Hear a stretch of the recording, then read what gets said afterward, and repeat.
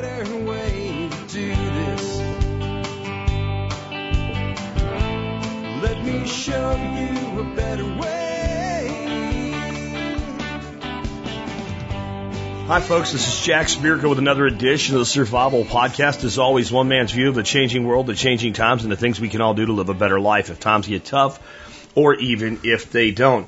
Today is November the 19th, 2015. This is episode 1678 of the Survival Podcast. And I've got a great one for you today because it is a Thursday and it is the return of a real, everyday, normal listener call-in show. My call-ins have actually been kind of light. And I think it's because I haven't been doing consistent call-in shows because of 3 workshops, 2 of mine and 1 I had to teach at Nick's, and then other things interrupting things. And we are back on schedule. Now, we're going to get interrupted again, I know, because Thanksgiving's next week. And man, I take Thanksgiving off, and then I take a week off at Christmas. I just do. I always have, all the way back to my cable days. But other than that, man, we're just cruising through. So make your calls. I want to say a couple things about some calls that came in today. If you have a problem with a product that is one of my sponsors' products, and I'm actually going to address the problem here in a second, but what I would actually prefer, instead of calling me, emailing me, whatever, before you bring it to my attention, please go to the manufacturer reseller and give them an opportunity to answer your problem. Sometimes I feel like I'm dad, but my sister did this. Okay, did you talk to your sister about it? No, I want you to. No, it doesn't work that way. That's not really the case here, but it kind of is. And sometimes I get stuff like that. Like discount code's not working. Did you email them and ask them why? I mean, I can do it, but at least give my sponsors and my MSP supporters a chance to fix stuff for you before you come to me.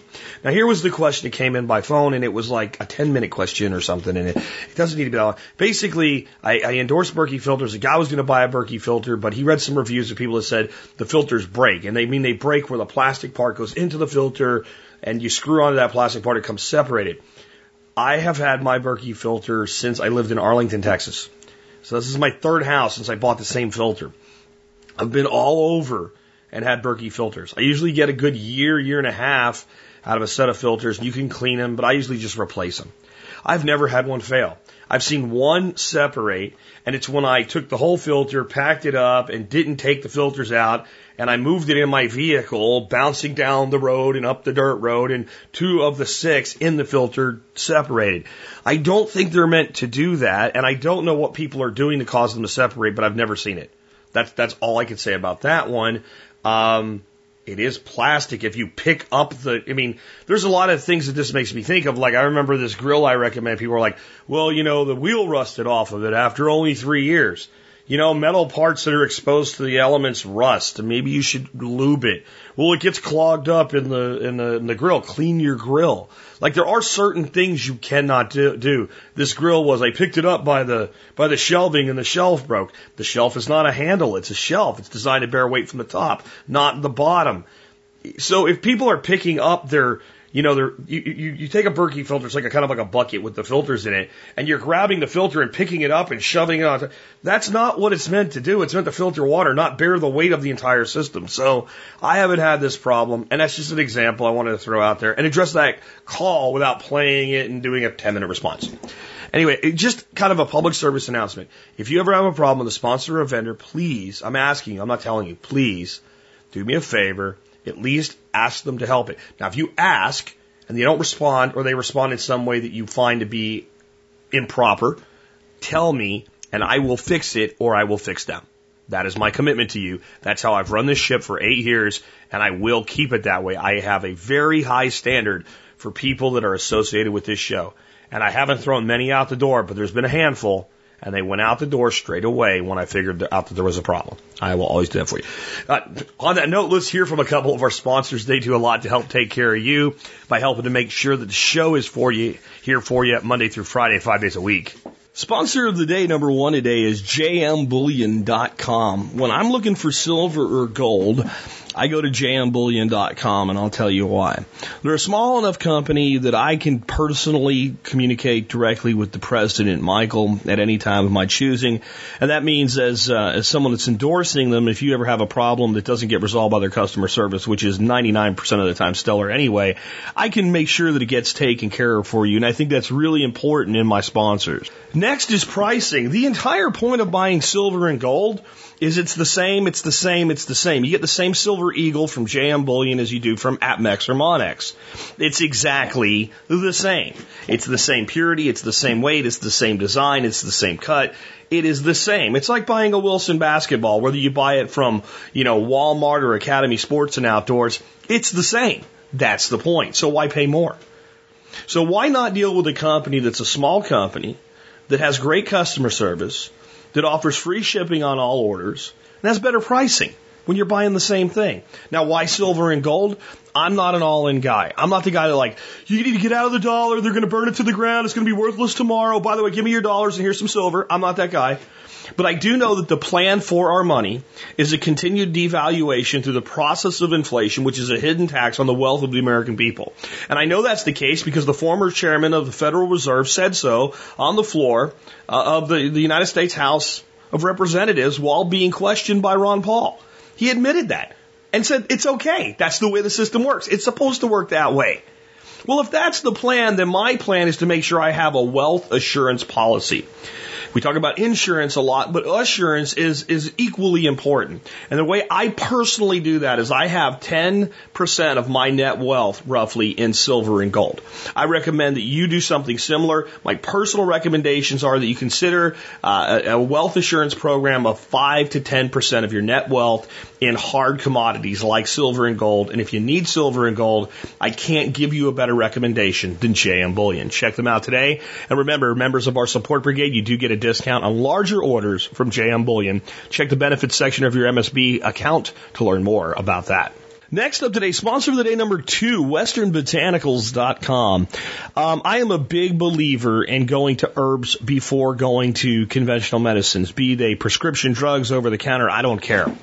I have personally found that herbs are a more gentle way to treat the acute symptoms and chronic symptoms that we all deal with on a daily basis. Now, I'm not a doctor, and I don't prescribe treatments, and I never claim to. And the people at Western Botanicals, while they are a chiropractic facility, also don't make medical recommendations. They simply provide the highest quality herbs, raw herbs, and herbal supplements and other things like essential oils for your own use. And they're real people that really care about you. And if you pick up the phone and call them, someone in Utah, not New Delhi, will answer the phone and help you make the right decisions for yourself. That's what Western Botanicals is all about. They are a great sponsor. They have been with us a very long time, 6+ years. That is forever in the world of podcasting.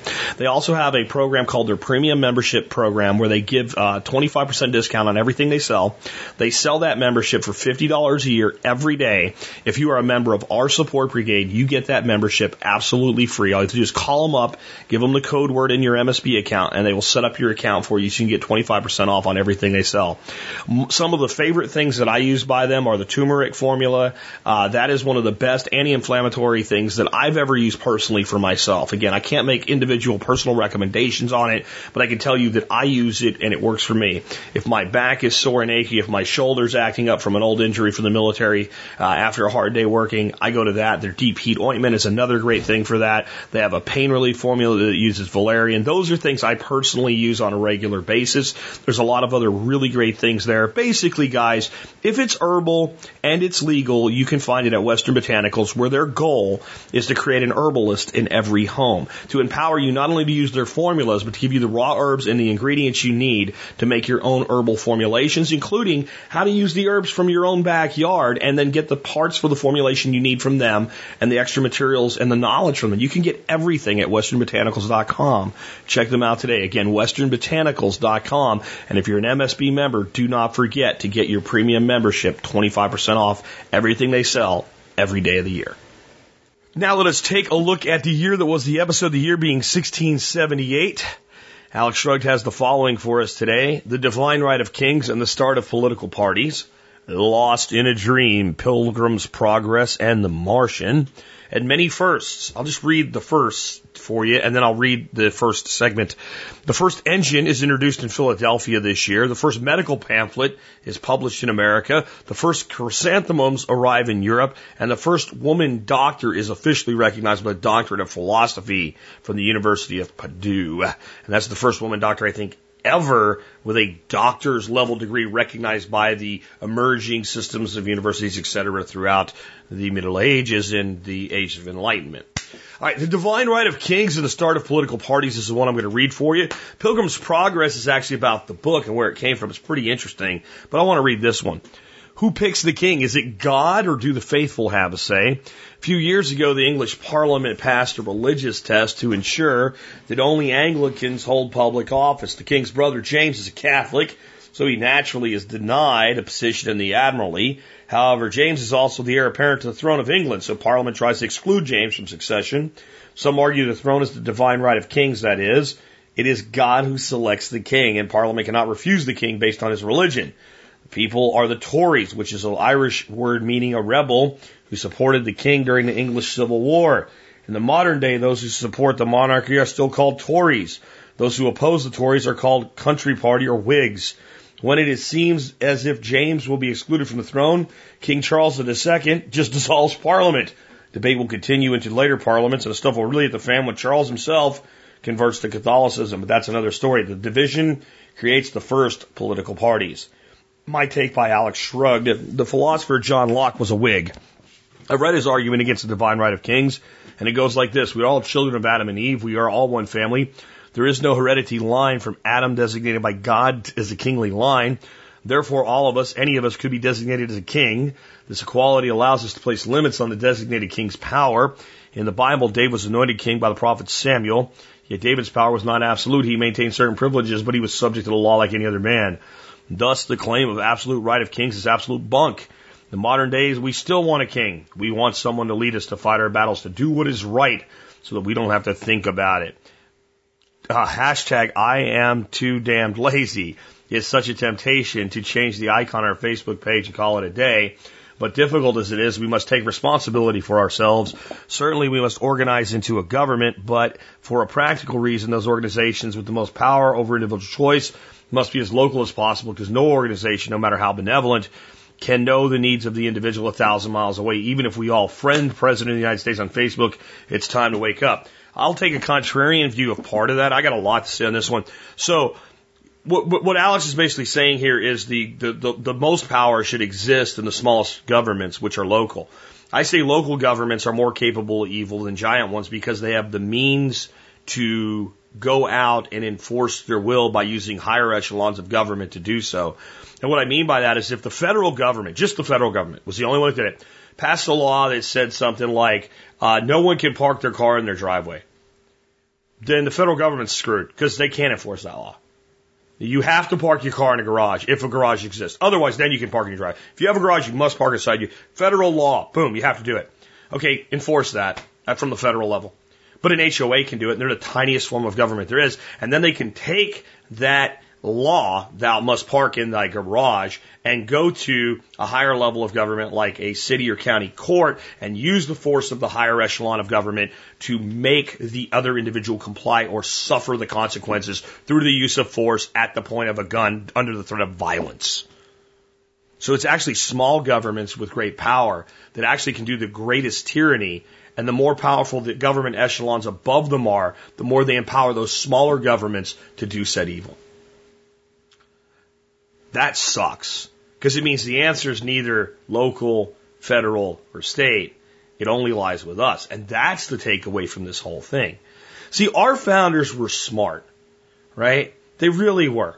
I'd prefer a stateless society. I really would. But I also accept the evolution of where society is today. And unlike myself, many people aren't responsible enough to actually live in such a place just yet.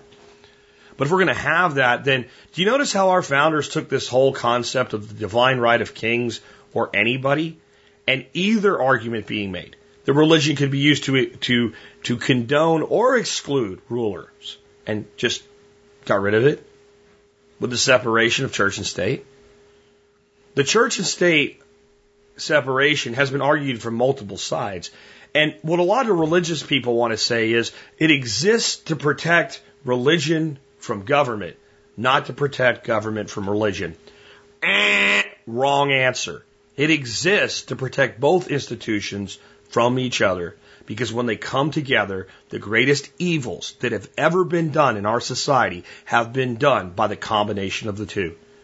Government itself is generally quite weak unless it can convince a majority of people to follow it into violence. And the number one way by which it's been able to do that is through adherence to religious doctrine, generally twisted and perverted, no doubt, but certainly that's been the mechanism of control.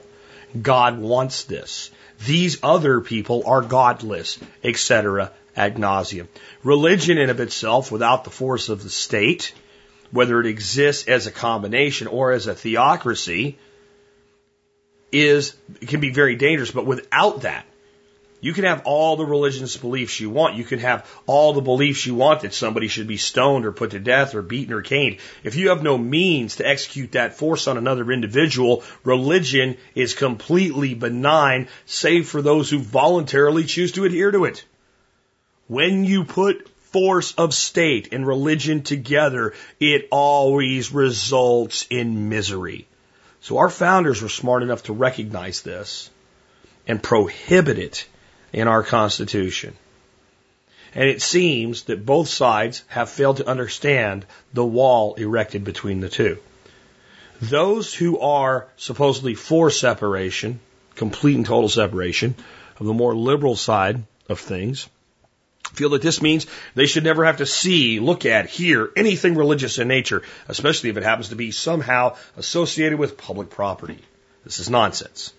Those on the other side want to say, yes, there's a protection of us from the state, but not from the state from us, and we should be able to do things like use our religious beliefs through the state to enact law.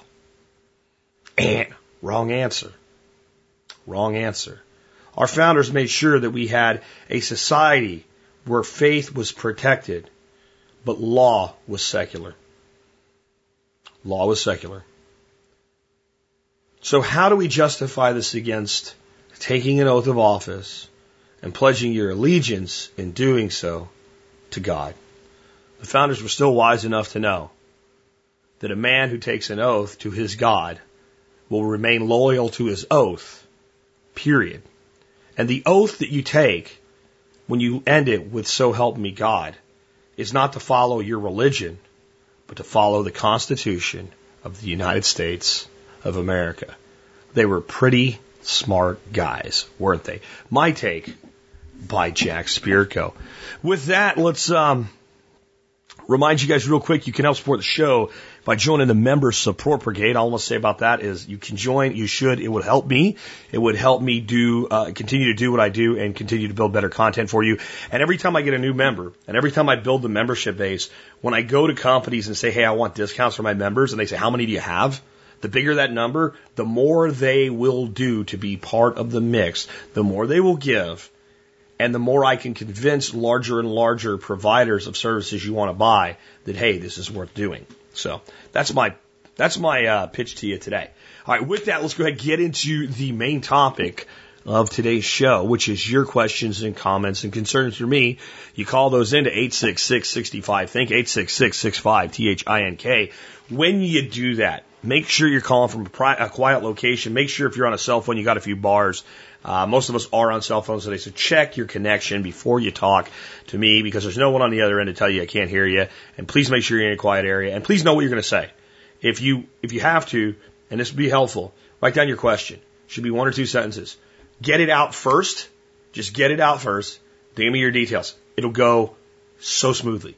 If you try to give me your details and wrap your question into it, you'll get derailed, you'll hang up, you'll get frustrated, you'll call back. I've been doing this 8 years. Trust me on this. Have your question prepared. Ask your question, then give the details. I promise you it'll work. I am a professional. I don't say that arrogantly, but this is what I do for a living. I am a professional. Trust me with that. Let's go ahead and take that first question today. Hey, Jack. It's Woody from Virginia with a comment. On Armstrong Economics, November 17th, by Martin Armstrong. He says that please civil asset forfeitures exceeded all burglaries in 2014. In other words, in 2014, the police took $4.5 billion from us, while burglary offenses suffered an estimated $3.9 billion. So the police are now taking more assets than the criminals. In Canada, they're warning people coming south not to carry cash, because the police might take it. The police on the Interstate 95 in Virginia have been trained who to stop to try to get the most money.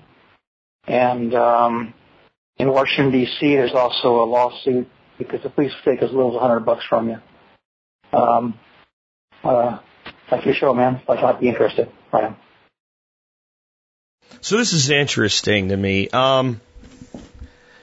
I just actually had some interaction with Jake, also known as Prepper Survivor, on Zello, and he took the Citizens Academy in Tennessee at his county. I think it was with the county sheriff. I'm not sure which law enforcement agency it was, but I think it was the sheriff. Not Jake. You can correct me in the show notes in the comments. But he said that this is a pattern that you're using now. And in this whole Citizens Academy, he actually really enjoyed it. He got a lot out of it. He learned a lot. But it was this one thing that he disagreed with the instructors on. And it was this pattern of seizing property. And what they had been doing is it started out with, they figured out that people were moving drugs from places like California to across the country. And they were going through Tennessee. So they were looking for a pattern. The pattern was middle-aged man, young girl. Late model car, not a great car, not a terrible car. Doing like exactly the speed limit. Things don't look quite normal. Look for any excuse to pull them over. And start talking to them. If they seem nervous, ask them to step out of the car, tell them you want to talk to both of them separately, see if their stories match. Common interrogation technique by police. And it's why if that ever happens to you, you know, other than the basic information that you would give anybody, you shut up and say, look, you want to talk any further, we have to talk with counsel. And if they say, well, that makes you look guilty or whatever, I'm sorry, are you denying me counsel? Are you really during an interaction between us? Because I don't think that's right, you know? And be confident and nice. And always be nice. You can assert your rights and be nice with police officers. They generally immediately realize that, like, okay, this guy's not hiding anything or he wouldn't be like this, right? But these are guilty people. They're transporting narcotics across multiple state lines. I'm not saying that should be illegal. I'm just saying it is. So they're doing their jobs. And then they search the vehicle because the stories don't match. They find any infraction, pull them over. They find the drugs, they seize the drugs.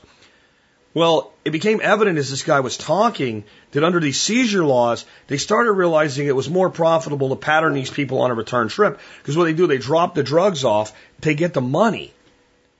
And then they drive back, and there's kind of a flow. They're heading east with dope and west with money. So they start doing all of these patrols and all of this, you know, surveillance on westbound traffic. And they start seizing the money. And they said this actually hurts the drug cartels more because they're losing their profit. Jake's like, I don't think so, man. And why are you taking people's money? They're not committing a crime. They may have committed a crime to get the money, but you can't prove that. You have no evidence, and they just take the money. I don't think our law enforcement should have this potential. Now, if you catch a guy in the commission of a crime, like he has the dope on him and he has money on him, well, then I see, seizure is a legitimate law enforcement tool. All you anarchists out there, chill. Under the current system as the law is written, okay? That doesn't mean I agree with it. It means I get it. But when you're doing this, you're just taking money because the person has it. And you've made an assertion that based on your supposed investigation, which is basically your opinion of the individual, there's no reason for them to have that money. This brings me to Bitcoin. This is a great reason to have some money in Bitcoin. And have, an offline wallet or something like that where you can claim your money in any place and then convert it to cash or whatever, or convert it to, basically like debit card usage or whatever, because they can't seize that. Because they can't find it, because they don't even understand it. That's why they use it, Jack, as a tool for committing crimes. No, this is the crime. The crime is law enforcement taking property without being able to specifically prove that a crime has been committed. That's theft. And it is theft. And it's wrong. And it sickens me. But you know what sickens me worse? Do you know who stole more money that makes both the burglary number and the seizure by law enforcement numbers look like child's play? The government in total through taxation. Do you know that Americans paid $1.4 trillion in income tax in 2014?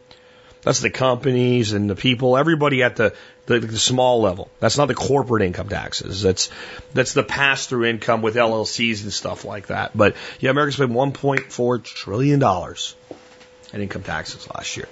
That doesn't include Social Security, doesn't include state sales tax, doesn't include property taxes.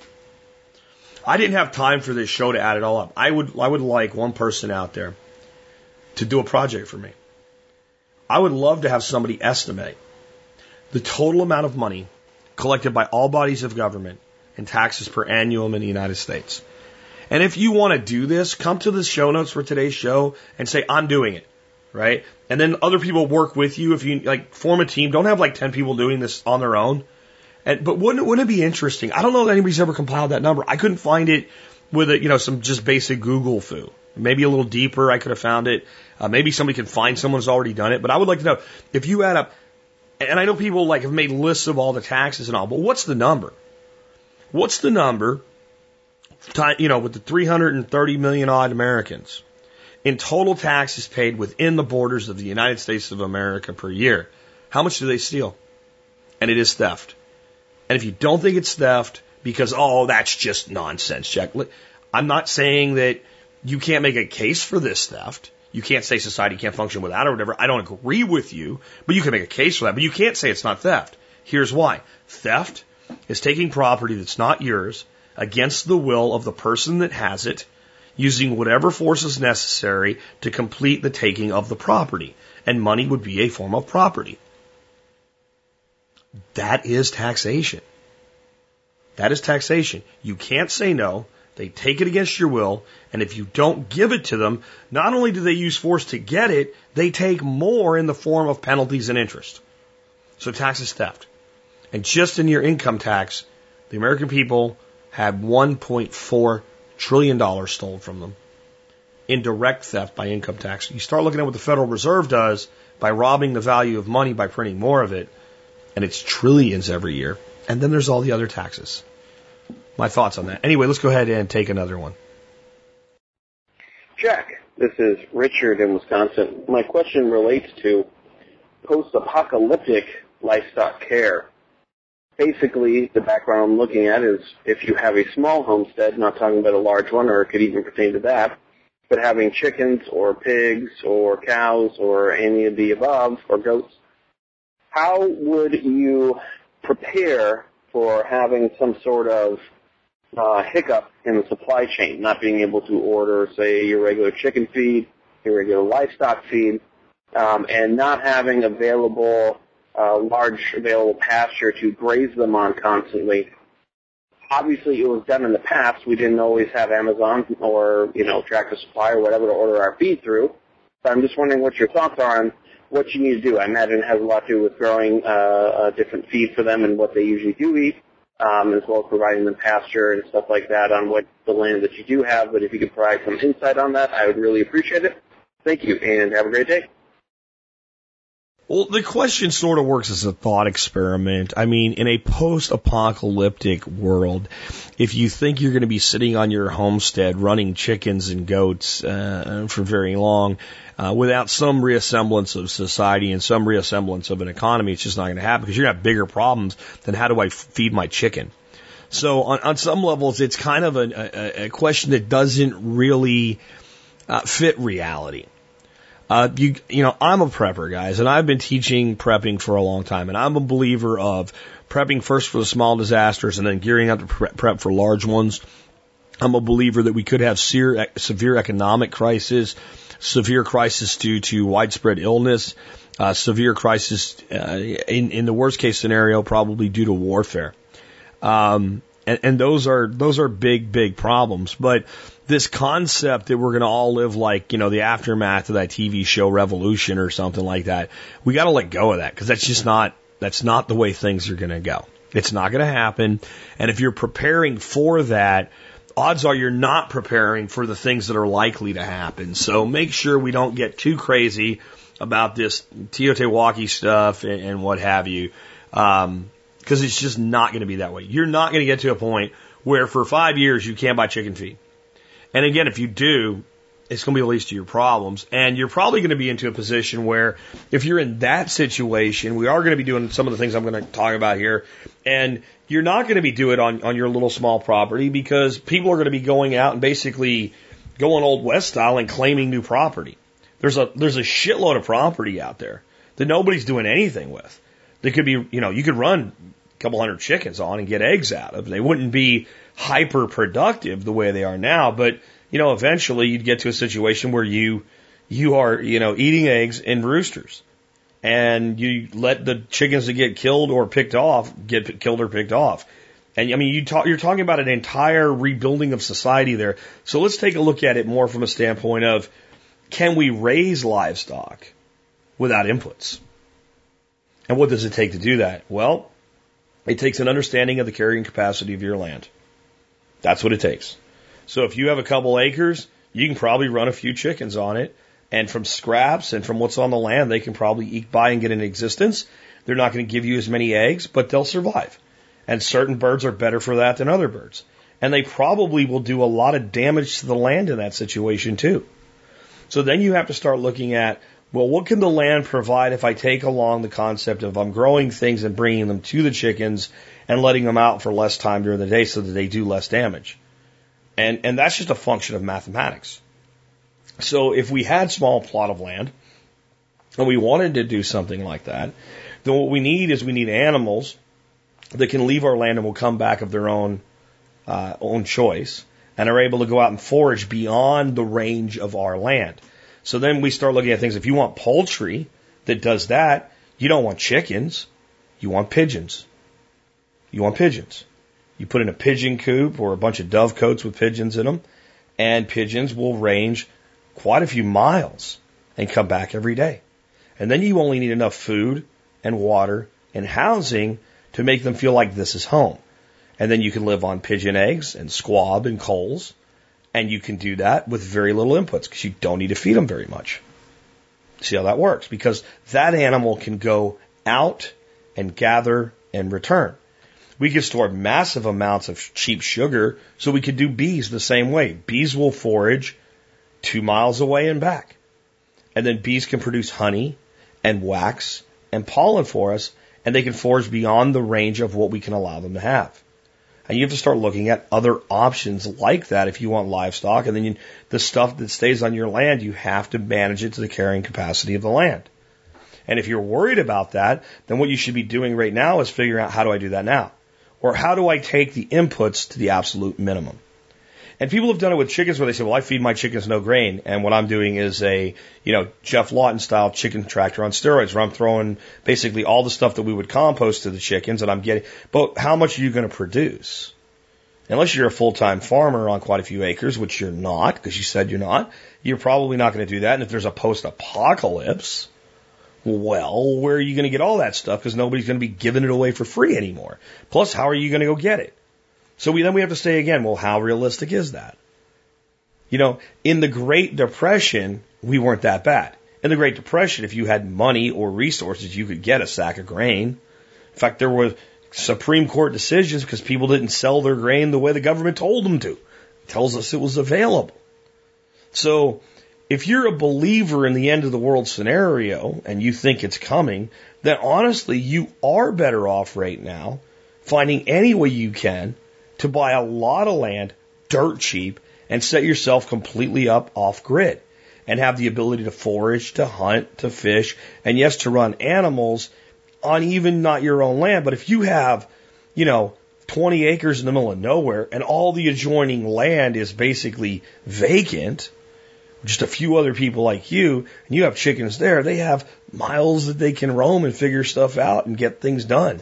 And then you can girdle your trees with some cheap tin, so you don't even have a chicken house, so your chickens live up in the tree, and no animals can get to them because they can't climb up the girdled steel. You can put in laying boxes that are elevated and off the ground. You can run chickens that are light breeds that can fly. You can feed them enough to make them home on you, and you can do things like with doves and bees, and you can live off the land, and you can do that if you really want to. My question is, do you really want to? And if you're only doing it because you have fear of this end of the world scenario, then you really need to evaluate the fear. If you want to do it because you love the lifestyle and the independence, the freedom and security is a byproduct of it, then maybe you should do that. My belief is what we all should be doing is striving to minimize our inputs and realizing the carrying capacity of our land and having a plan. Well, what do I do if I start to have a cascade failure of my ability to get the inputs? And you do what you would do with people and food. You begin rationing the food. And you determine what your carrying capacity is. And then you do what you wouldn't do with people. You start culling. So I have 160 ducks. They pretty much eat a 50-pound bag of feed a day. That's what it takes to feed my flock now. And the reason we could do that is the eggs they produce exceed the cost of a bag of food a day. If for any reason that equation changes, either we can't sell, we can't get the feed, we can sell but we can't make enough money to cover the cost, then we have to start saying, okay, how much can we cut back and still have them succeed? And then we say, okay, we have to start breaking down some of the ducks that we normally wouldn't, and we convert them to food, and we start eating them. And we can eat them all the way back. And as long as they're at a replacement capacity, when the problem's rectified, we can start letting them reproduce again and build the capacity back up. Every small farm and large farm in America should have that plan, at least in theory, and maybe play with it in practice a little bit so that they could execute it if they need to. And it's what good ranchers and farmers do right now. Greg Judy told me, if you have a drought, the first thing you do is sell off every cow that's not going to make you optimum profit by the end of the cycle. Immediately. You get rid of them. You either sell them or kill them. And you cut your herd down to the capacity the land can handle through the drought. You run that herd through the drought. And then you're selling at a time when meat is going to go at a premium because nobody else did it, and everybody had to sell off late, and everybody dumped their animals, and now there's a shortage, and now you can put your beef on the market at a time when the price has gone back up because now there's a shortage of beef. So by the time the surplus clears itself out, your animals that you've kept were the best animals. They've done the best job for you. They're at a premium, and you're selling them at a premium. See how simple that is. So that's done all the time, right now, not in a post-apocalypse. We have to start thinking that way with animal management if we're going to be profitable with them, either through sale or as animals that we use to produce products and goods for us, for ourselves and our own needs. But the reality is you can run a small chicken flock on not much. You can run quail and they're probably more productive. A quail eats about 1 pound to 2 pounds of food a month. So just with storage alone, you could maintain a flock for quite a long time with a few 100 pounds of feed. That's just my take. Let's take another one. Hi, Jack. My name is Dalton from Oregon. My question was referencing episode 1672 with Tamara Wolfson, and my question was, what type of herbal medicine should I keep in my bug-out bag - car, and how long is the shelf life on those? Thank you very much. Honestly, the only thing that I carry that's really herbal in that situation is a drawing salve that's primarily made from calendula and a healing salve that's primarily made from comfrey. And it's because they're so damn effective. And they're, in general, they're more effective than anything you can buy off the counter. If you have a light scratch, a light wound, something that's not deep, and you want it to start healing like as quickly as possible, and to actually heal up, to seal up, and for your skin to start regenerating, your cells to start regenerating, there's nothing I know of on the market that will do a better job for you than comfrey. And then the other thing I always want to do is carry something that's based with plantain and calendula, because plantain's also very healing, very antibiotic. But calendula, in particular, when used in a salve, is very good at drawing out infections. So the other things, again, calendula, plantain, and turmeric, those three are what I use for a drawing salve. And it's less important to me in a bug-out bag, but I do have those two things. And I have some essential oils that are more tension relief, headache relief, things like that. Peppermint oil is great for that. Lavender oil is great for that. Because the reality is, remember what a bob is, a bug-out bag is. It is not to go up in the mountains and live off of and play some twisted version of Red Dawn. It is to get us through 3 days. And the reality is, for most of the things herbs can do for us at home, in acute situations, like I have a freaking headache, because my kid's sick and I'm at a hospital and I need to be able to frickin' think because my head hurts, I'm going to take Tylenol or Motrin or something like that instead of white willow bark.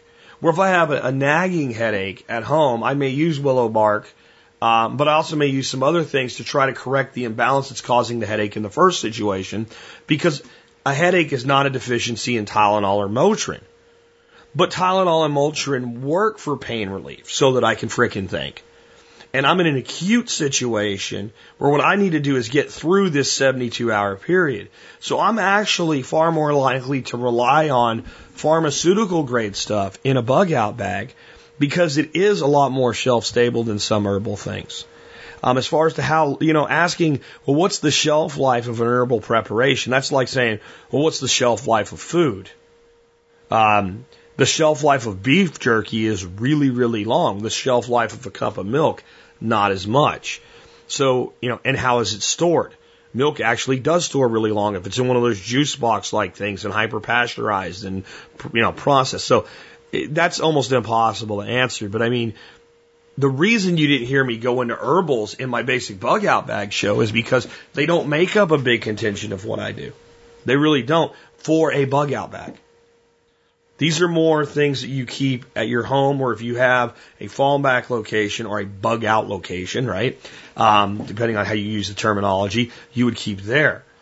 Herbology is more about this understanding of imbalances and correcting imbalances than what we call replacement therapy. So what does that mean? What I mean is most people that delve into herbology practice replacement therapy, and two of the things I do use seem to fit that, okay, which is comfrey to heal a wound, or a drawing salve to pull out an infection and to exhibit antibiotic and antimicrobial properties so that it doesn't become infected.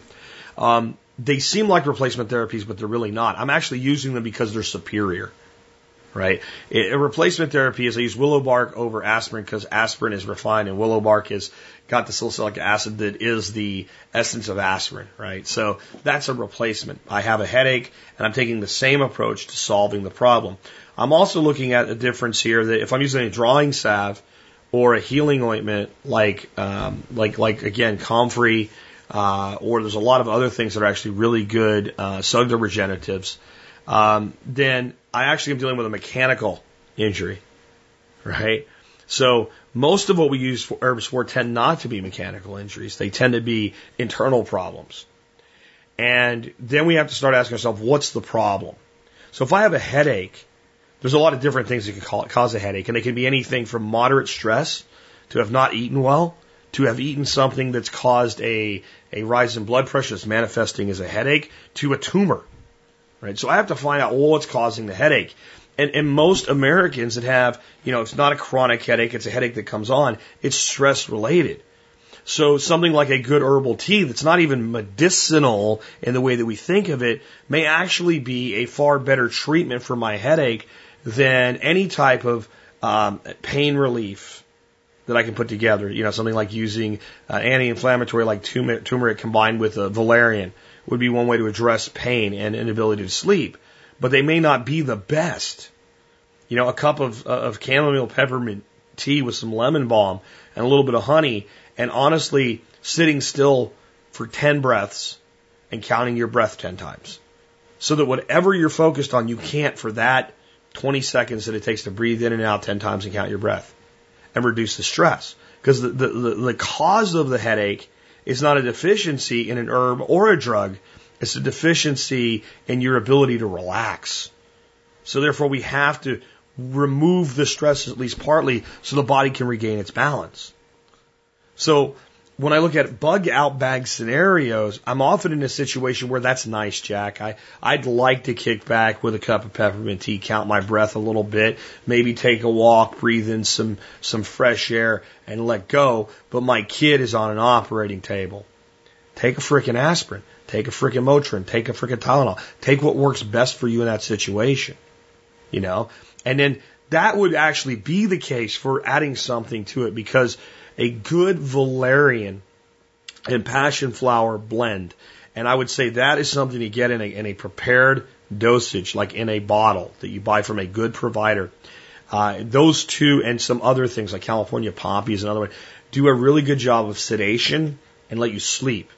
People think, I'm not going to sleep. Okay, your kid's on an operating table. Your kid is laying in bed. You're at the hospital trying to lay on the floor. You need to sleep. You need to sleep. When they wake up, you need to be able to help. While they're asleep or out or whatever, you need to sleep when you can.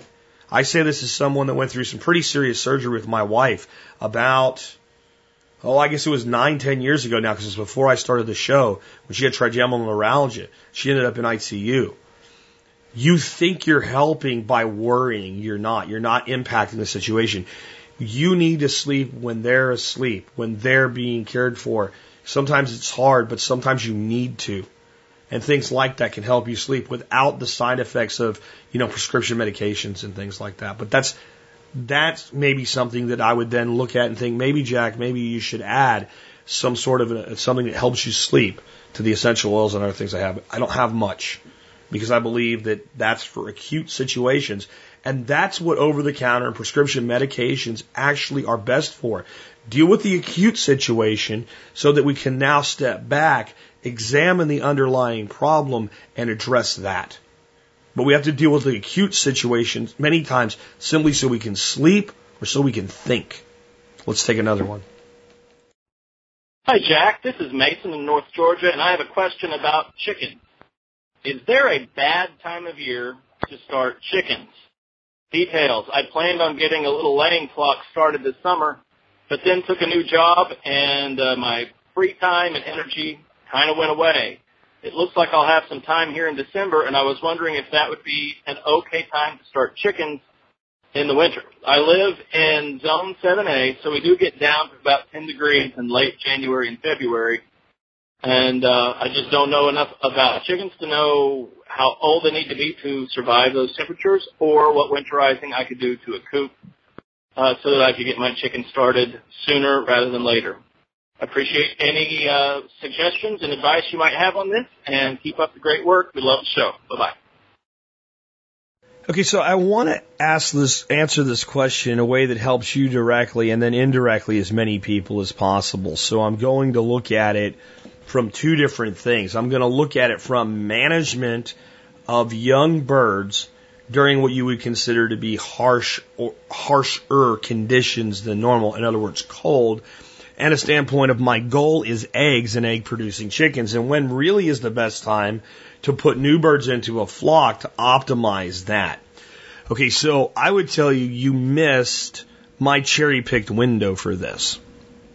And the reason is that if you hit my cherry-pick window, you're going to be looking at birds starting to lay eggs somewhere between the 1st and 15th of February, which means it's very early in the year. You get your birds laying early in the year. You get a really long laying season out of them before they begin to kind of come down in winter. And with artificial lighting, since they've already come up in their cycle, man, you're banging right through winter if you use artificial lighting. If not, you get a lot out of them in that first year. Let them go through that natural down cycle and they come right back up for you. And then you're introducing new birds somewhere along the way, because a chicken that is 2.5 years old and older starts to become an expensive pet versus a really good, reliable layer. And you might, with certain breeds and not using artificial lighting, keep a chicken at 3.5, but boy, you're pushing it. Because remember, they're going to molt at 1.5 years of age. They're going to molt at every year of age over that, and they're going to really drop during the molt, and they're going to drop after a molt from pre-molt levels. So if a chicken was producing at 100% of its potential before its first molt, it might produce at 70% of that after its molt. Not during, but after. During, it'll go lower. And then in its third molt, may drop to 40 to 50% of production peak. The chicken only has 1,000 ovum, 1,000 eggs. They're born with it. That's all they'll ever have. So every time, it's like you with a rifle with 1,000 rounds in it. You know, the faster you burn through it, the quicker you run out. And when you run out, you're out. And as you keep shooting, you start having to ration what you're shooting more and more if you're going to stay in the fight. That's how a chicken is. So understand that first of all. So to me, the optimum time is right around September 1st to October 1st. You have your birds laying February, March, long season of laying. And the beauty is I'm getting a young bird in. I'm doing some kind of brooding operation to keep it cooler or warmer anyway. But it's not really hot. It's not really cold. And the bird is a month old. Let's say it is September 1st, a month old on October 1st. Still fall. Still beautiful out. It's a month old. It's fully feathered. It's ready to go. Whatever protection I'm going to need to provide for my flock anyway is going to be enough for that bird. Okay? And I'm not going to be putting it out as a young bird into extreme heat or extreme cold. I'm going to adapt it to its coop, its living quarters, and it's perfect. Does that mean there's anything wrong with starting birds in December? No, but you should look at when you can expect eggs. And it's why, and I'm doing this not to say that it's a bad thing, but to encourage you to go ahead and do it. You should see eggs somewhere between, if you, let's say, start your birds on December 15th, they're born on December 15th, you should see your first eggs somewhere between April 5th and June 7th. Kind of late in the year, isn't it? Like, man, that was a long time to wait.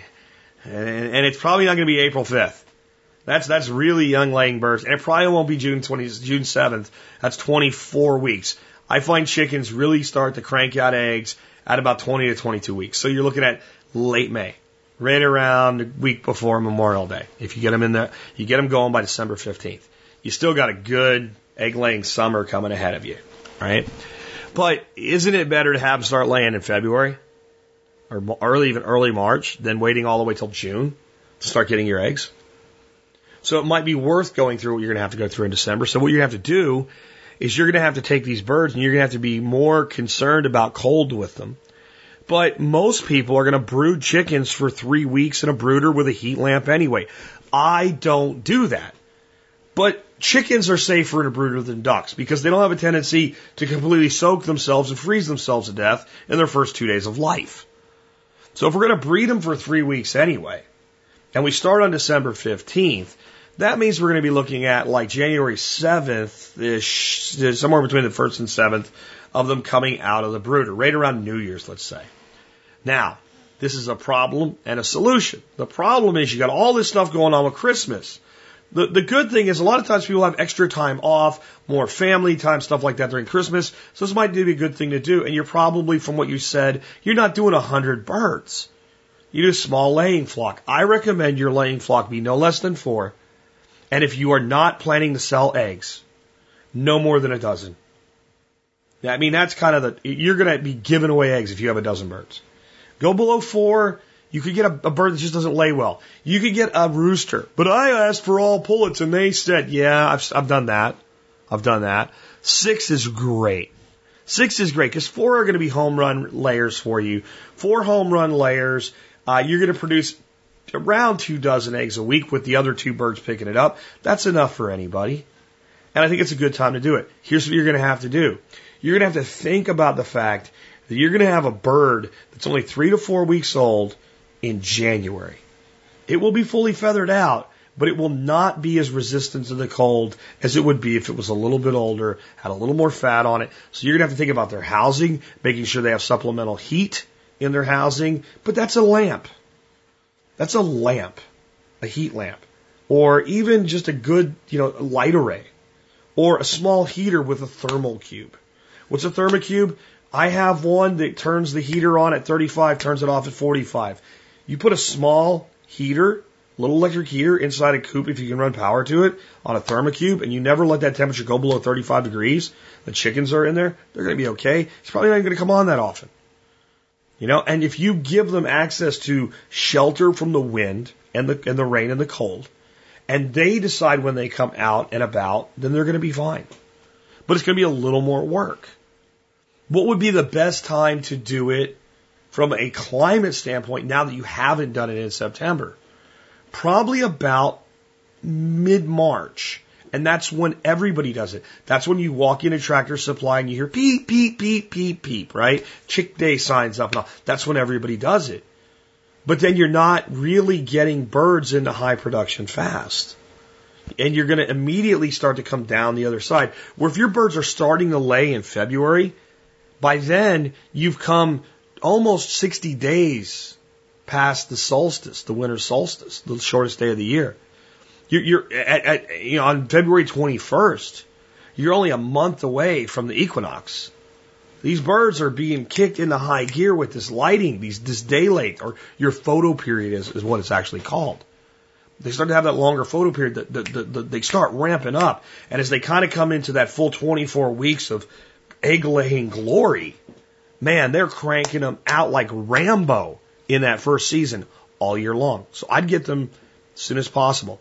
Again, I like to hit that September 1st date. It's still hot. You're going to be brooding them anyway and protecting them from the heat anyway. But it's not super hot. You've beat the dog days of August. By the time, and I do this, this is the same philosophy I do with ducks, which is why I brought 60 ducks in as close to the 1st of September as I could get them. Because I know that about, February, I'm going to have duck eggs coming out of my ears from this next wave of ducks. And I still got young birds from my other flocks. And what I'll do now is I'll bring birds in about that time every year. This is the other thing that happens. You cheat the molting system. If you bring birds in September or later, they won't molt in that first summer. And it doesn't matter with your first birds, but if you bring your replacements in that way, you always have your new birds coming into full glorious production about the time that your older flock is beginning to molt. It's just timing. So that's why I like that date. But I would do it now before I do it in March, if you can. And just think about making sure that you give them what they need, shelter, and the big thing birds need is shelter from the wind. The wind is worse than the overall cold. Chickens are pretty strong animals. Get breeds that are right for your area, and you should be fine. Let's go ahead and take another one of them. Hi, Jack. Jason from PA here. Just following up on your frugal bug-out bag. A lot of people don't realize that Dollar Tree is a really good place to stock up some stuff for your bug-out bag. Everything's $1. You can get a pair of pliers for $1. You can get spools of wire, which are great just because if something breaks, you've got binding wire. They tend to have a lot of small packs of things like Q-tips, toothpaste, whatnot. Everything $1. Glow sticks, so something that people forget just so you have some lighting. And especially even just the bracelets, because when you have children, just giving a kid a glow stick can totally change how they feel and how they feel safe. Because they've got light, it's colorful light, it's something fun. So I highly recommend checking out Dollar Tree for just getting those little extras at a real cheap budget. Yeah, and what I'll say to that is I will take a pair of dollar store pliers over no pliers any day of the week. Though a lot of the tools and stuff that you would get at a dollar store are pretty chinky and have a tendency to not really work well, to break, to bind up. So I think this is a good outlet for things that you otherwise simply would not have. And, there's nothing wrong with a cheap multi-tool in your bug-out bag and owning a good multi-tool that you use every day. Because I'll take a cheap multi-tool. And I've seen knockoff multi-tools at dollar stores. And I don't know, was Dollar Tree really a dollar store? I haven't been there in a long time. I thought Dollar Tree was like a really cheap discount store. Not everything was $1. And there's some stores where everything's $1. But I've been in some of the ones, I thought it was Dollar Tree. Maybe it was someplace else where it's like, there's something dollar in the title, but it doesn't mean like the 99-cent stores used to be where everything's $1. But like the most expensive thing in the place was like $5. And they had the cheap plastic knockoff multi-tools, but they've got a knife, they've got a file, they've got a pair of pliers, they've got 2 screwdriver bits, all that stuff, and they were I think $2.99.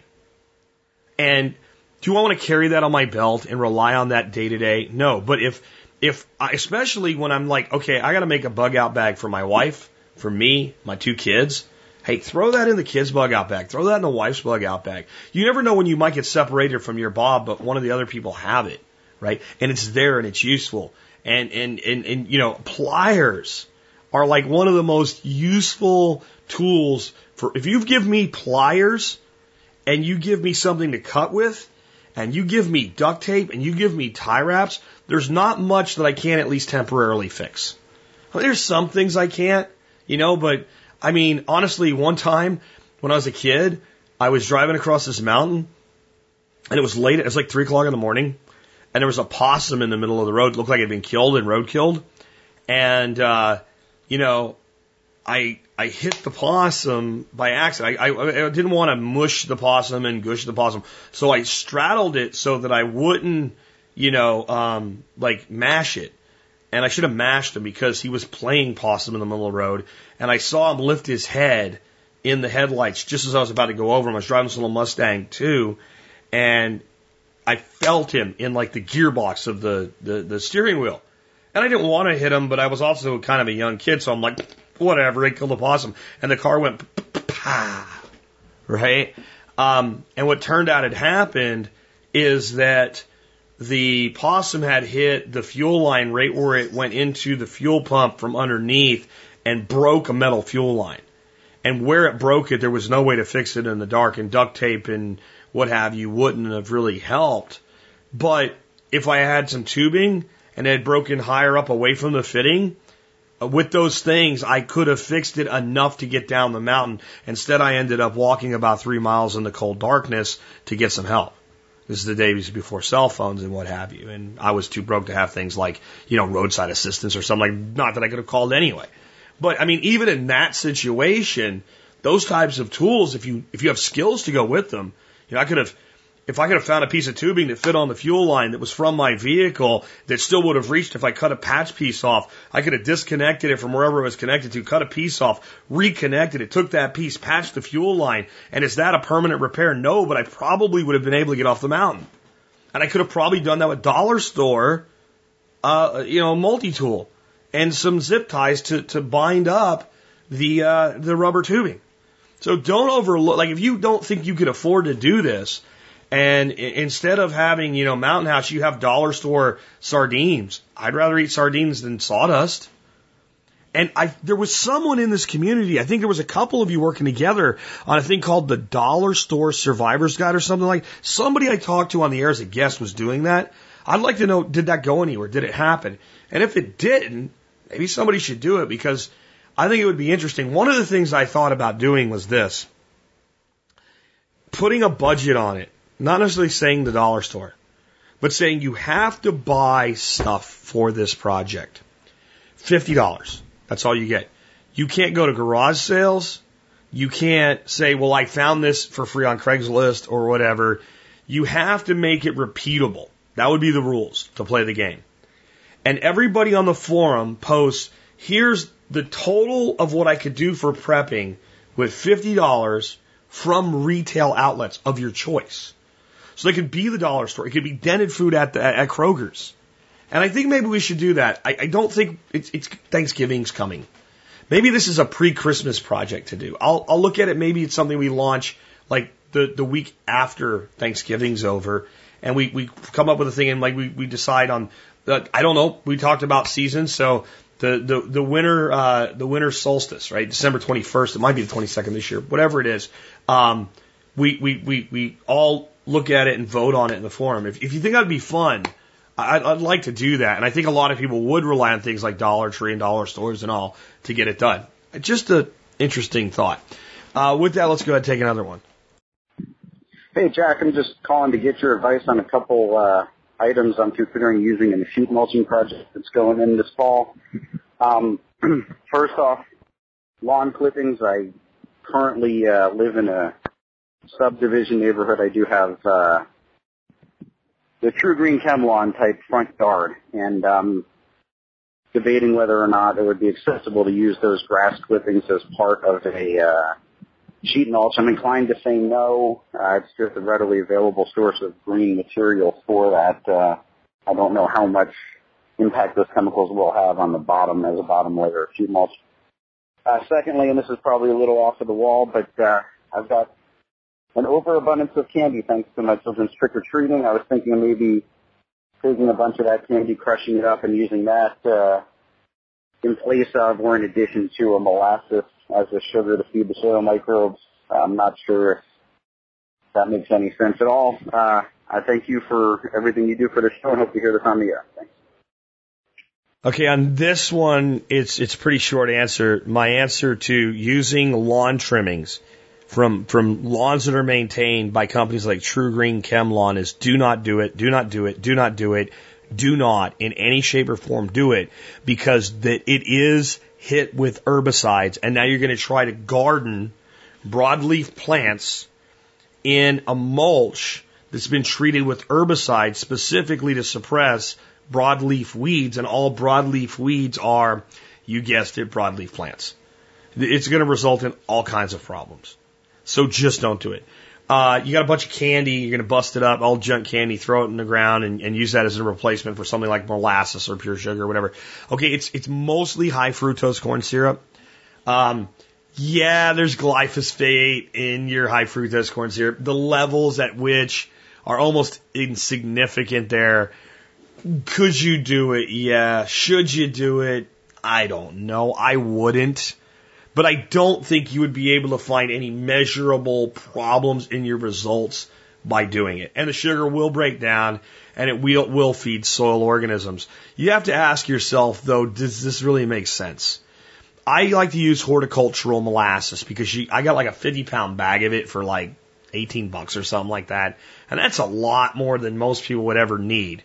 You could do worse than getting 2 cups of table sugar and spreading that out the bottom of your sheet mulch. So there's people that would tell you not to do it because you're feeding all the organisms, including the bad guys, and you haven't balanced your soil yet. I don't know. I've always gotten great results by feeding my soil organisms sugars. So I would probably be more likely to feed a little bit of table sugar in a sheet mulch than I would to use candy, but I wouldn't freak out over it. You know, your best things for sheet mulching are going to be things like leaves. So when you say, I'll use the lawn clippings because I can get a lot of it cheap and it's readily available. Well, a tree that's so treated with some of these chemicals that it's actually going to exude them in their leaves is going to be dead. So your lawn care companies, to be fair, use these chemicals at their recommended rates. They don't generally excessively use them by the manufacturer's recommendations. That's not saying they're okay, but what I'm saying is if you have a customer with a couple big trees in his yard and you treat his lawn and his tree dies, you don't have a customer anymore, so you got to be paying attention to what the hell you're doing. So I generally see rake to leaves as being completely safe. So that would be my go-to for your organic matter. You said something that I worry about you making mistakes with, though, because it's green. Okay, green is your nitrogen. Browns are your carbons. Now, not all nitrogens are greens and not all carbons are browns, but that's how we think of them in composting. Okay, when you're doing sheet mulching, you don't want to do composting. You really don't want to sheet mulch with wet green material. Because one of two things is going to happen, and only two things. One, you're going to, if you get the ratios right and the mix right, you're going to create a hot compost pile. This isn't terrible, because if you're not going to plant into it right away, so what? You made compost. But more than likely, you're going to lay down this layer of green. You're going to lay down a layer of something else on top of it, and something else, and you're going to make this lasagna-like formation, like lasagna gardening. Now, what's going to happen is that green material is not going to be able to bind with carbon. And it's not going to be able to get a lot of oxygen. And it's going to be wet. And it's going to start seeping its wetness out. And it's going to form a glee or a glade, depending on what country you're from and how you say that, which is like a seal. That you can use to like seal a pond. Yes, it'll do that with the right mixes and depths and things. And it's going to go anaerobic. This is going to produce soil organisms you do not want. It's going to get sickly smelling and disgusting. You're going to go to planting it later, you're going to dig it up, you're going to go, what's that foul smell? And it's all that green matter in its own layer that's gone anaerobic. So we don't want that. So we really, for our mulching purposes, don't want green material. If we had grass from a known source, it would be better that we spread it out and let it dry out and become a brown. And let it become dry, and then we can mix it in with other things like leaves, etc. One of the things I'm thinking about buying for this purpose is a leaf vacuum. They look like a leaf blower. Most of them actually double as a leaf blower. You put a bag on them, you vacuum leaves up, they shred the leaves and pack them into the bag. And I've thought about if I had the time, I would go around to places where people have a ton of leaves and say, I'll get rid of a bunch of your leaves for you just for the privilege of vacuuming them up. When they say, how much is it? I say, it's free. And you could fill truckloads with shredded leaves. That's money. That's money for mulch. That's money for sheet mulch too. That's the bomb. So I would be looking to things like that. Straw from known sources. I don't like hay for sheet mulching. It's okay as a thin scattered top mulch. But hay does the same thing. If you get like horse grade hay, premium stuff you should be feeding the horses, not mulching with, and you mulch a layer of it, it goes anaerobic. Where straw tends, since it's hollow and it's fully dried to a brown, it's a carbon, it acts the way you would want it to in a sheet mulch. So don't use the lawn clippings for more than one reason there. So don't even dry them out and use them. Here's the other thing. Things like glyphosate, Roundup, and other herbicides. And you probably don't have glyphosate in your lawn clippings because Roundup tends to kill grass. So you have other herbicides in your lawn clippings. Those things, the number one way to break them down is by exposure to UV light. So if you take even something like straw that has been hit with glyphosate and you spread it out thin and you let the sun beat down on it for a month, it will pretty much neutralize most of what the glyphosate could do to be detrimental to you. It really will. But if you bury it and protect it from light, then you extend the duration. And almost all herbicides, even if they're persistent, even if they last a long time, even if they're far worse than something like atrazine or glyphosate or 2,4-D, they still last longer when they're not exposed to UV light, and they still break down faster when they're exposed. So if you take chemically treated material and bury it away from the light and compact it, how long that herbicide lasts is extended. So it's a bad idea all around. I would go to leaves. That's your go-to. Let's take one more and we'll wrap for the day. Hey, Jack. This is Randy from Ohio. I was just wondering on starting a small business, what's the best way to find health coverage? You know, the health coverage mandate. It's a big dilemma for many, and I believe that's the only thing holding me back. And really find a lot of use out of all of your podcast. Keep up the great work. Thank you. Okay, well, there is no good answer. Okay? There's absolutely no good answer to this. There's different options. One would be risky. In case something bad happened, you would be go uninsured for a year and pay the penalty of only 1%. That would be less money. Take all the money you save by not having insurance during that time and save it, and then use it to fund your insurance when you buy it in the second year and the penalties significantly increase. That would be one off the cuff way, and check with a CPA because I'm not sure how long that really cheap penalty lasts. I don't know if it has to do with how long it's in place or how long you're uninsured. So that would be an example of something I don't know because I stay insured. Let me just start off with, well, what do I do? Because that's what I always try to do. Whatever you ask me, well, what do I do about that? I have individual health insurance. My wife and I looked at it, and it was less expensive for me to have a policy and her to have a policy rather than for us to have a joint policy. So we both have our own policy with two different companies, by the way. And because of my income level, neither of us qualify for anything other than go out and buy your damn insurance. So we went out and we bought our damn insurance. And so we do that. So I got an insurance policy with like a $7,500 deductible. They cover nothing.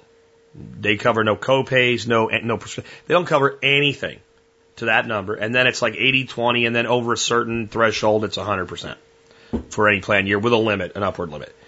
And that cost me about $300 a month. 300 and change. That's what it is. Okay. This gets all kinds of complicated here, but that's what I do. High deductible, lowest cost I can get, make sure I'm insured, don't pay my penalty. My penalty by now would exceed what it cost me in insurance, so that's not why I'm doing it, but if I was considering not paying for health insurance, by now their law that's not a new tax, that effectively is a new tax because they lied and admitted they lied and still got it through the Supreme Court, would effectively make me, by a financial choice, choose to buy health insurance for now. For now. There's a cap on the penalty, and if insurance keeps going up, it may very well be that the cost of insurance exceeds the penalty. But it has to exceed it by a lot for you to take that gamble.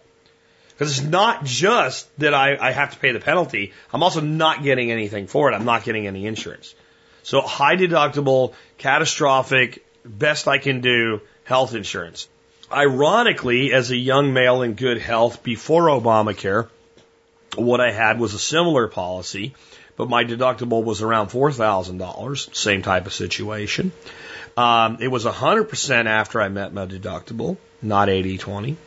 And I had what's called an HSA, or a health savings account, with it, where I could contribute money, kind of like an IRA, where I deducted my contribution to the HSA from my income. And then I could pay any qualified medical expenses out of the HSA. When Obamacare came in, my ability to get an HSA with a plan that I can afford or make sense for me went away. So I don't have that option anymore. You might want to check. You're in a different state than I am. Who knows? So those are some things you can look into. Another thing you can look into is the healthcare.gov marketplace, or Obamacare. Oh, we hate Obamacare. Yes, I know, but insurance is insurance, and they did it.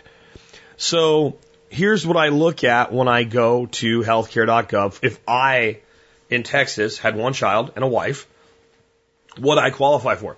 If my income is below $20,000 as a self-employed person, I probably won't qualify for Medicaid on income alone, and I won't qualify for savings on a marketplace insurance plan. And it gives me a link with next steps. They're probably going to make me vomit, so I don't really want to look at them. But there's basically check to see if you qualify for anything else. So since I'm so below an income threshold, there may be some other more Obama-esque Obamacare that I qualify for at that point. So I would have to check into that if I'm below that level. Assuming you're going to go self-employed, I'm going to assume you're going to make more than 20 grand a year, or you probably can't afford to be self-employed. If you make about, and this is Texas for 3 people in a household, 20 to 50,000, it is likely I would find a health plan with lower monthly premiums plus savings on out-of-pocket costs like deductions and co-payments. If I make between 50 and 80, I would probably find a marketplace insurance plan with lower monthly premiums, but not deductions for out-of-pocket expenses.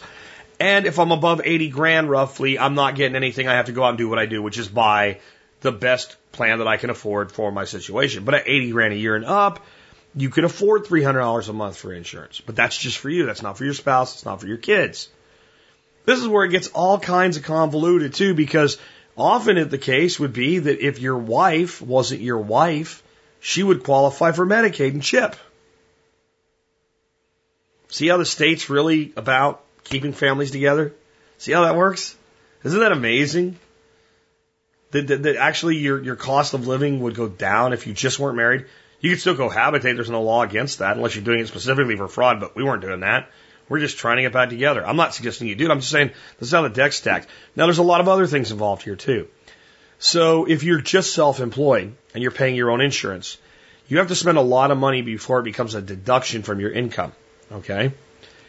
If you form a corporation, SC, LLC, whatever, and your company pays for your insurance, which could still be you just working self-employed as a, let's say, a consultant to companies you used to work for before. Typical thing. I'm going to go off and be a consultant or a contractor for my former employer. They're going to pay me more per hour. I'm responsible for my own stuff. They can't tell me when and when I have to work. I do it on a project basis. Lots of people doing that now. Okay. Here's where it gets all gummy.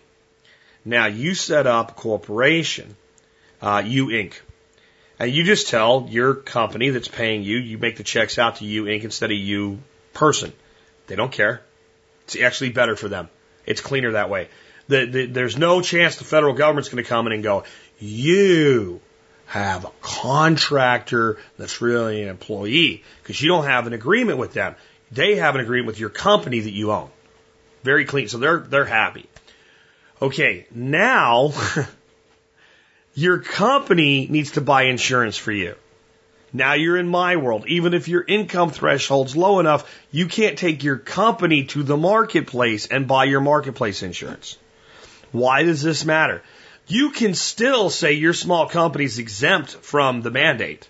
So you go buy your own insurance as an individual, but it's not a tax deduction. So you either pay more by buying through your company as a company buying insurance for one, or you can go to the marketplace and buy it for less but not deduct it. And then you have to sit down and do the math. How much are you saving by going to the marketplace? Okay. And what are you saving by having 100% deductibility of the premium? It's a mess. And anybody that thinks Obamacare is a good idea doesn't understand anything I just said and has probably got their fingers in their ears right now while I'm explaining it going, la, la, la, la, la, la, la, la, la, la, la. I don't want to hear it, la, la, la, la. Obamacare is great, la, la, la. My homeless cousin has insurance, la, la, la. This is a complete disaster. This is a complete, this is, it right now, insurance is more expensive and the situation is worse for most Americans. Period. And those that it's not worse for, we are 5 years away from it being worse for 98% of people from a cost standpoint. And this is what I want you guys to understand. So that's the best I can do with solving the problem. So now I want to play a little Jack Historian. And I want to go back to what Jack Spirko told you in 2008 before Barack Obama was elected, and then reiterated multiple times as everybody was going to call Congress and shut this down, and we can't have this. And Olympia Snowe gave us a snow job and gave us Obamacare. This is what I said would happen. Again, before Obama was elected, Obama would win because the country was going to do it, no matter how dumb it was. Obama would introduce Obamacare. It would pass. No matter what you said, it was going to happen. It would pass. It would be such a disaster. This is before anybody knew what it was. I said this. That by the time the Republican president that would come after Obama, after 2 terms, this is what I said then. Okay, 2008, I said this. Go back and I can't go searching through it. You start listening to 2008, you'll find me say this. 2 terms of Obama would get a Republican in. About midway through that Republican's term, we would revisit this and go to what would become a actual government takeover of healthcare. Because by that time, the situation would be so bad, those who begged the government to stay away from healthcare would turn to the government and beg them to fix it. And my belief is that hasn't changed. That hasn't changed. That's why it's not repeal Obamacare. Repeal and replace. Repeal and replace. You know? I remember I had Michael Bolden on from the 10th Amendment Center, and he said, you should, and I did, I created the meme, and it said, we should repeal the Stamp Act and replace it with something better. Said no founding father ever. Right?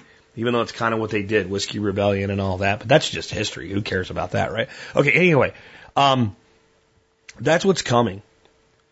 You're going to see the introduction of basically a single-payer system by Republicans.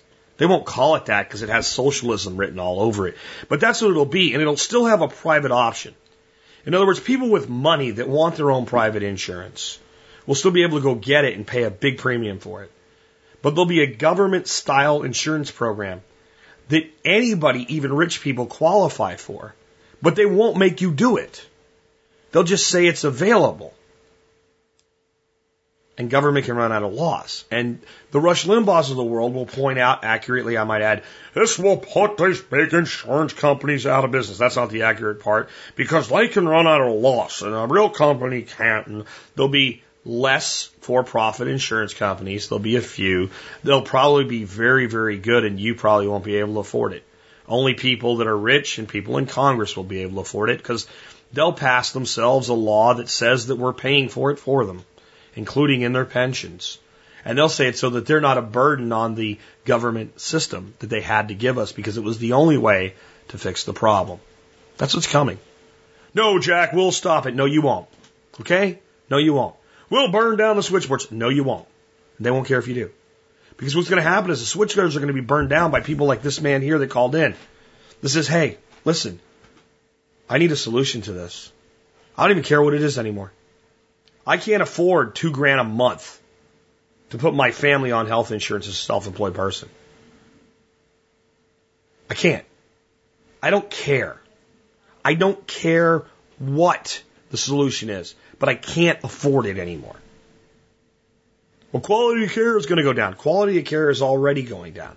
General practitioners are walking away from their practices and writing books, for God's sakes, rather than and going into real estate now. Okay? I've seen it happen. It's coming. And I don't have a solution for that one. That's kind of a downer. So we should end on something a little bit more up, shouldn't we? What can we end today's show on that's kind of positive? Well, there's a fundamental reality the government refuses to accept.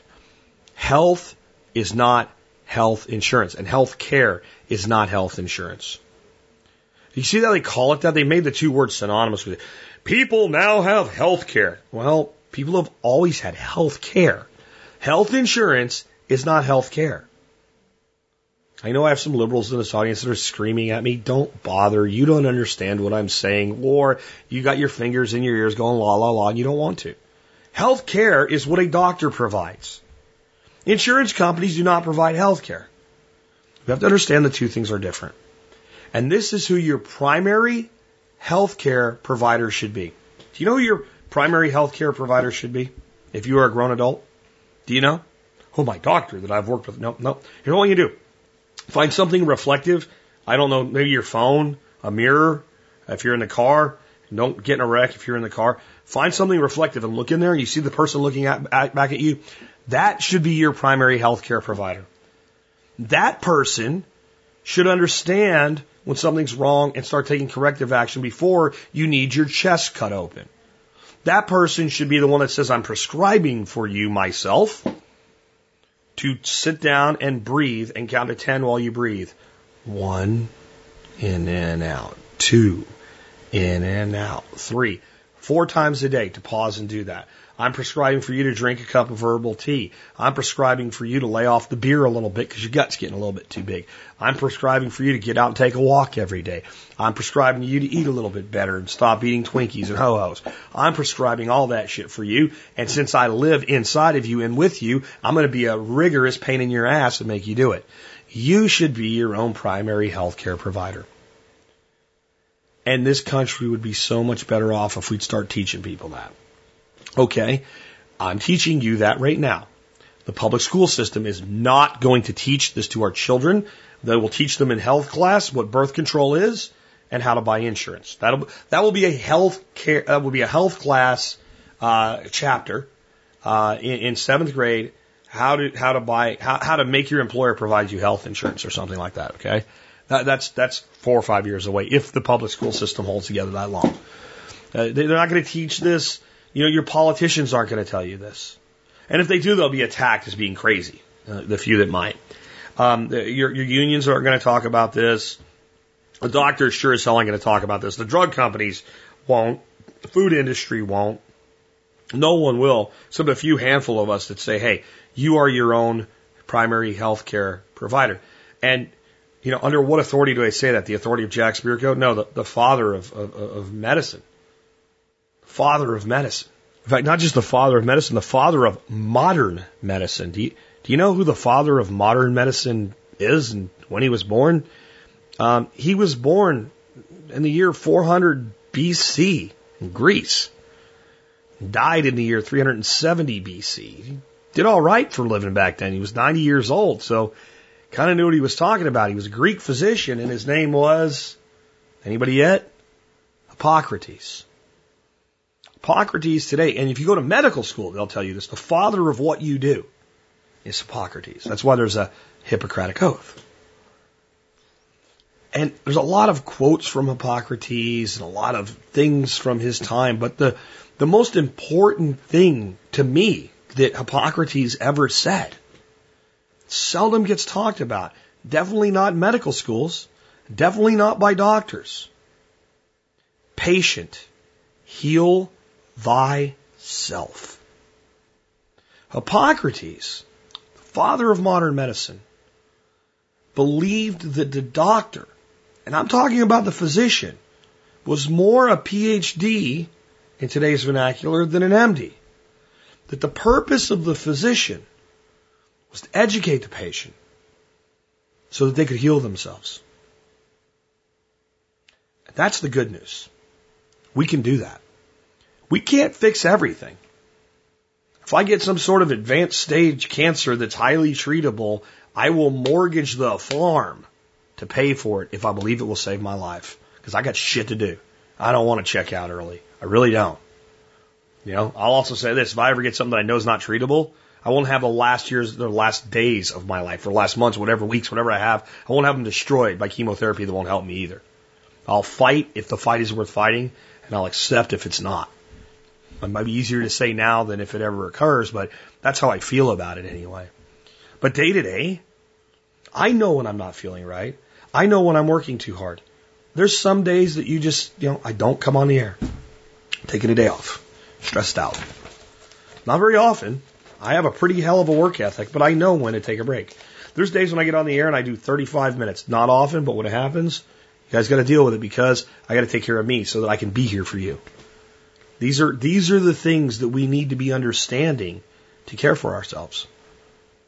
If we simply took the path of seeing ourselves as our own first level primary health care provider, this country would be remarkably more healthy.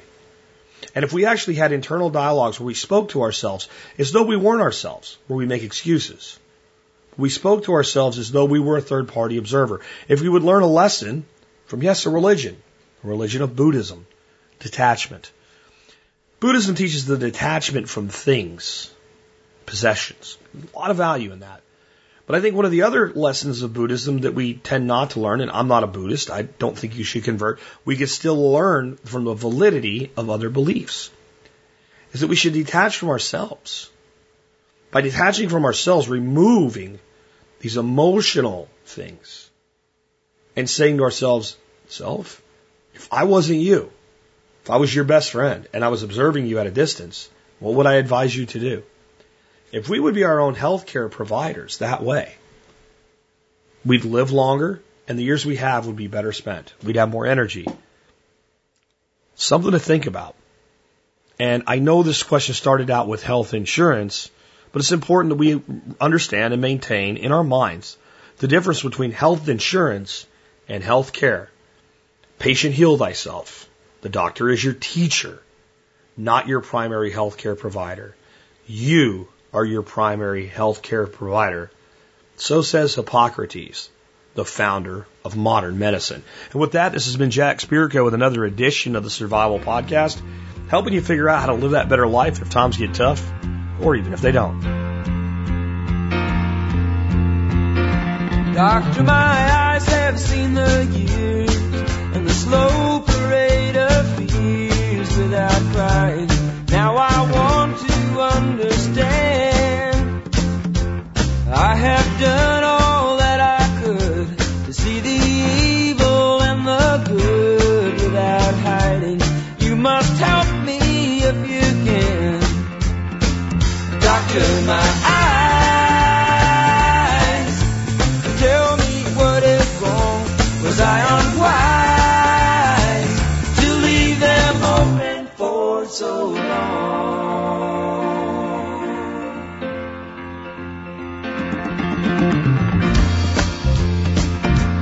I have wandered through this world, and as each moment has unfurled, I've been waiting to awaken from these dreams.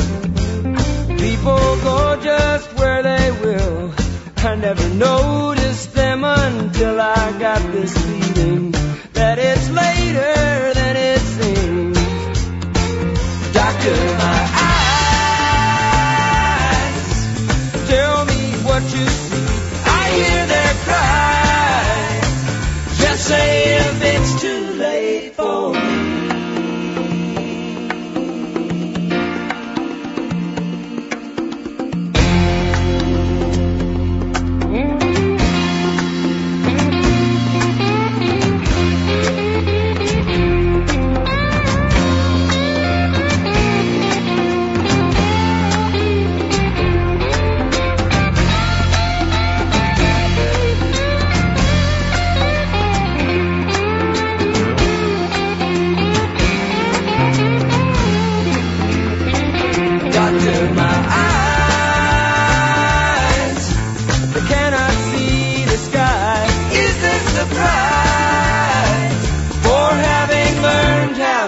To cry.